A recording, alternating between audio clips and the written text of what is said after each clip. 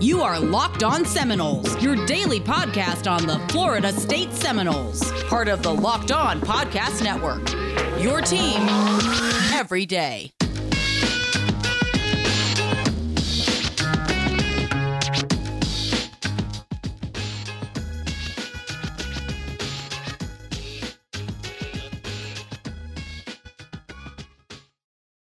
Ladies and gentlemen, welcome to Locked On Seminoles. I'm your host, Max, and right next to me, I've got Dave. Buddy, how are you? Doing good, Max. Football is so close, I can taste it. I can taste it too, man. I can taste it too. We are now, as y'all listen to this on Tuesday, on the fourth day of Florida State fall camp. Oh man, dude, it feels like we were never going to get here. But folks, we are excited to be here. I hope y'all are all excited because we have a great week coming up for you. We are talking about the key performance indicators we need to see at various points and from various units during the season to say, hey, Florida State's on the right track. Important qualification. These aren't our goals. This isn't saying, oh, if we do this, that's good enough and we're totally satisfied. This also isn't saying, oh, we don't think we can do these things. This is like right in the middle of that. This is if we see these things, we're headed in the right direction, leaving 2021, headed into 2022, or as we're going to talk about tomorrow, if we see these things in Notre Dame, we're feeling like we're headed in the right direction going into leg 2 of the season, and so on and so forth. Again, phenomenal week for you, but an even better show today because we will be talking defense. I'm Max, that's Dave. We love Florida State. We are both alumni, him twice, me only once. We love the Noles. We love talking. So every single day we talk about the Florida State Seminoles. If you haven't yet, if you just came to us by happenstance, go hit that follow button on your podcast app so our episodes kick to the top of the queue every single day. And go ahead and give us a 5-star review if you're a returning listener. Let us know what you love about us. Throw us a question, throw us a comment. We'd be happy to hear it, happy to answer it, and do all that good stuff. Dave, I think that is enough of the people's time I have spent. Let's get right into the defense. We are talking key performance indicators for the defense as a whole. We each get one as we did last time. What is the number one thing when you look back at this season that you're going to want to see from the defense as a whole to say, hey, I feel good headed into 2022? There was just so much wrong with that defense last year. There's so much to pick from. But the one that jumps out to me, opposing quarterbacks completed more than 66% passes on Florida State. And that's not specific to any position group. We did not play Trevor Lawrence or Kyle Trask last year. Two of the best quarterbacks in the nation. That would maybe make that stat make sense. The best quarterback we played was Sam Howell, and he had one of his worst statistical games against us. Dude, I used to joke about it last season. We were like starting every quarterback we played Heisman campaign. If you complete 2/3 of your passes on the season, you're on the Davey O'Brien watch list. And every quarterback on average did that against us. Yeah, no, I totally agree. Also, folks, I am on the road right now at the Parents' Place. You know the deal, Siesta Key, Florida. I've got Charlotte here. Charlotte, can you say hi to the people? Say hi. That's close enough. Yeah, she gets shy when the microphone's on. Thank you. Is this for me to take notes on? Okay, go give me some crayons. I love you. Sorry about that, folks. I'm on the road. I am in the Mobile Command Center, Siesta Key, Florida. My beautiful daughter is here. And, well, she likes to be a part of the show sometimes. So if you hear her popping in and out, well, football and family are very intermingled. I'm a family guy. I'm a football guy. But if y'all know me, you know that I love to marry the two things together. In fact, 4 days after she was born, I attended the Alabama game. And now, 4 years later, she will be going to the Notre Dame game for her first football game at Bobby Bowden Field. And I'm very excited. So I think for defense as a whole, what I want to see is I want to see at least 2 guys with 50 tackles or more. Last year, our leading tackler was Amari Gaynor with 36. Compare that to 2 years ago. What did Hamza have? 85 or so tackles from one guy? Yeah, I mean, we played less games, but yeah, I mean, again, if you're completing 66% of your passes, I mean, they're related. Like that means you're not bringing guys down. So yeah, I think I want to see more than 2, but I'd settle for 2. Right. Again, these are indicators that, okay, we're headed in the right direction. You know what? No, I'm going to be a little more bold. We can't, because we said it's not the bare minimum either. I want to see 2 underclassmen with at least 50 tackles. I want to know that next year we are returning 250 tacklers. I think that would make me feel good going, because again, this is for this today, Notre Dame, we're going to talk about the rest of the season.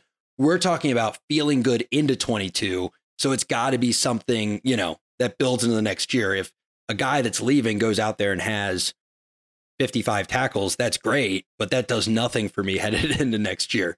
So I need 2 underclassmen to get me at least 50 tackles. Dave, what position group would you like to start with? Could be any of them, Max, but let's start with the defensive line. Max, guess how many teams in the country had less sacks per game than Florida State last year? Give me a number. Buddy, do I want to know? Do our listeners want to know? Should they cover their kids' ears before this segment? They should. Oh gosh, how many teams had less sacks per game than the Florida State Seminoles last year? 5. I know the answer, but just tell the people, how many teams are in the FBS? Last year, only 127 qualified for this statistic, and we were 122nd. 1 sack per game. That's a moment of silence if you're wondering at home, because yikes, that's an RIP to the long, proud history of sacks at Florida State. So then let's flip it for them. What do you want to see headed into at the end of the season when you look back at this defensive line? What is going to make you say, okay, we improved and I feel good about heading into the next season? I mean, first of all, we should be having no less than 2 sacks per game. I want to see somebody on the team step up along the defensive line and be that guy that opposing teams have to game plan for and double team so that it's opening up our other D linemen. So I don't know if I have to put a number on it. I'd love to see somebody with more than 8 sacks next year. I suspect Jermaine Johnson's an easy pick for that, but I got to see somebody step up and be the leader of this line as somebody the other teams have to worry about. Yeah, no, I think that is a great point. I mean, if it's Jermaine Johnson, again, he's head to the league, but I think it's okay to have a few of these say it was a successful year because that looks good as a unit. Correct me if I'm wrong, I'm going to assume that's total team sacks, because even if a linebacker or a safety gets the sack, the defensive line was causing that hole to open to some degree. For me, what I'm going to want to see is I would like us to be in the top third. I'm going to use that metric several times because, look, our goal as a team should be to win the ACC in the next 2 to 3 years. If we can get the top third of teams in areas that really matter now, I think we're on track to do that. So I would like to see us finish the year in the top third of total sacks and TFLs. So behind the line stops, I want to see us in the top third in the country. If we're in the top third in the country, Drake will never be allowed to say a word about Adam Fuller ever again. No, he won't. But that's going to be my KPI. And I think that's realistic, though. I think from what we're hearing, and again, kind of like you said last week during our Friday episode, we can only hold their hands via our expectations for so long. We're Florida State. Grow up. Be in the top 50 in the country in a lot of these categories, because there was a time where not being in the top 10 in every category would have been considered unacceptable. So yeah, I think it's okay to put a few what may seem percentage-wise lofty goals and just say you're Florida State, toughen up. Speaking of toughen up, the guys in Vegas have been toughening up their lines a little bit. And I think I've got a really interesting one for you today, Dave, for the betonline.ag line of the day. These are 2 teams that have been very good at one point, one way more recently than the other, but both have a name that carries weight. Both of them have backslid a little, one significantly more in a shorter period than the other, and another one's has been more sustained, but they seem like they're starting to build back. And I really like this opening week game. I'm going to be glued to the TV with the boys for it, but I like this line a lot too. LSU and UCLA face off in week 1. A really interesting matchup when you think about it. The line is at -3.5 for LSU. Dave, what are you going to give the people on this one? LSU -3.5, UCLA +3.5. UCLA, the Pac-12 had a really shortened season last year, but they've actually been improving a bit. LSU, Joe Burrow year, and then fell off a cliff. I mean, where should the people put their money in this betonline.ag line of the day? Yeah, so they were actually similar statistically last year. Here's where my homerism of college football is going to shine. I will never, ever pick a Pac-12 team to beat a recent powerhouse SEC team. I don't care if I can't name you a player on LSU. I'm picking LSU to win that game by whatever more than the spread was. Okay, 3.5. Hey, I think that's a fair way to go. And dude, sometimes in betting, you got to throw that out. For example, if this were basketball, I know the Pac-12 is not great at basketball anymore. I'm picking UCLA over LSU in basketball every time. I don't care if LSU just won a national championship. UCLA, in my mind, is a basketball school far more than LSU is. So I see where you're coming from there.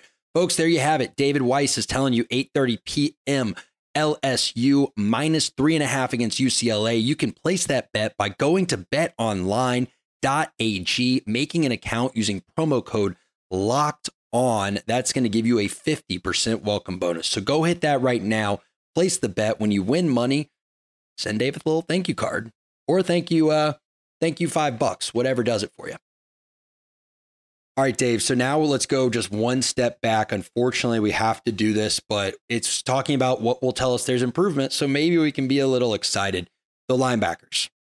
Let's generate some KPIs. What do you need to see from the linebackers heading at the end of the season to say, one, that season was a moderate success, and two, I feel better about where we're headed for 2022? I think more so than on offense, it's really hard to isolate like the linebacker unit in particular and say they need to do X statistically.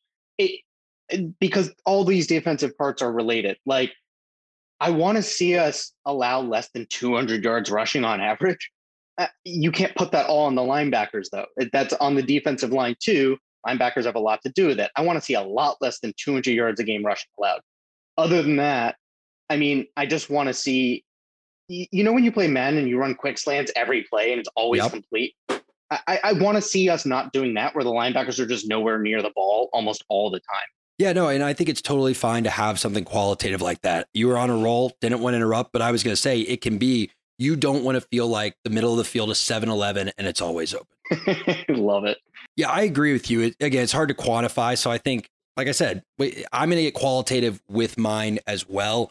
I want to see better pass defense from the younger guys. I also will say I want to see 2 interceptions from the linebackers. I want at least twice in 12 games someone to think the middle of the field is going to be open and a linebacker to prove them wrong. Now, if they don't hit that, my heart's not going to be broken. But just twice this year, I want the excitement of a guy with a number between like 20 and 60 grabbing a ball out of the air and going, yes, he didn't give up a 70-yard touchdown. And in fact, we have the ball now.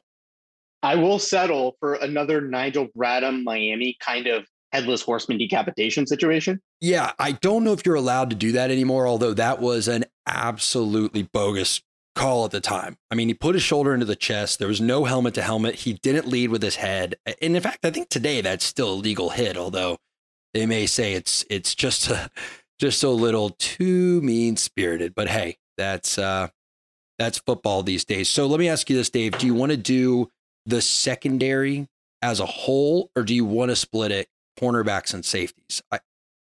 I think that's hard with this defense, but I almost feel like we have to, because they do serve such different functions. I don't know. I'm open to whichever you want. Why don't you give me your goal, however you want to frame it for those 2 units, as 1, as 2, you pick, and then I'll do mine how I want to frame it. Yeah. So, I mean, this kind of is in line with everything else I've said. Again, it's hard to separate, but I don't want to be ranked 99th in pass yards allowed per game at 260. That is absurd. That is way too much space allowed. You often saw last year, I think Drake pointed it out pretty commonly, where you'd see like our secondary like 15 yards off a receiver, and it just made no sense. I just want to see competency where like our secondary is near receivers and not allowing completions every time the quarterback drops back. Yeah, I'm with you, man. I think this one, again, has to be far more. We'll know it when we see it. I need to feel like we're seeing development and we can trust these kids head into next year. I don't subscribe to the school of thought. Don't blame you for doing it. I don't care if they're 10, 15 yards off. I assume that they're being coached to do something and they're just failing to execute. Maybe it's the coach's fault. I don't know, but that doesn't keep me up at night as much. I do agree with you about those abhorrent passing per game stats. I think you can pin that on the secondary. And in fact, I would like to, and I'm going to just say in line with your goal, I got to see these guys in the top 50% in yards passing allowed in the country, or top 50 teams, top 33% of yards passing per game allowed. Secondly, what I really want to see from this secondary is I need to see at least 5 interceptions. So that puts us for my goals. I want to see at least 7 picks on the year. I don't think 7 picks, that by the way, is one more than a pick per every other game. I think that's a very realistic number to ask for with the talent we have back there. And then qualitatively, I want to feel like there is cohesiveness when they are handing off receivers in a zone defense. That's going to be damn near impossible to quantify, but I'm so tired of watching a cornerback either stay too long and not hand it off to the safety and someone come under him for a 10-yard gain, or them let go of him. The safety have no idea he's letting go of the receiver, and then the guy gets hit on a seam route for 45 yards, maybe even a touchdown. That's going to have to be stopped if I'm going to feel good about the team going into next year. And before we go into coaches, if you're saying, hey, I have indicators for my car and they're little lights and a bunch of them are on, well, you might want to do something about that. And fortunately, I've got your back when it comes to car repair. All you got to do is the same thing I've been telling you to do for 5-6 months now. Go to rockauto.com. They've got great prices, great selection.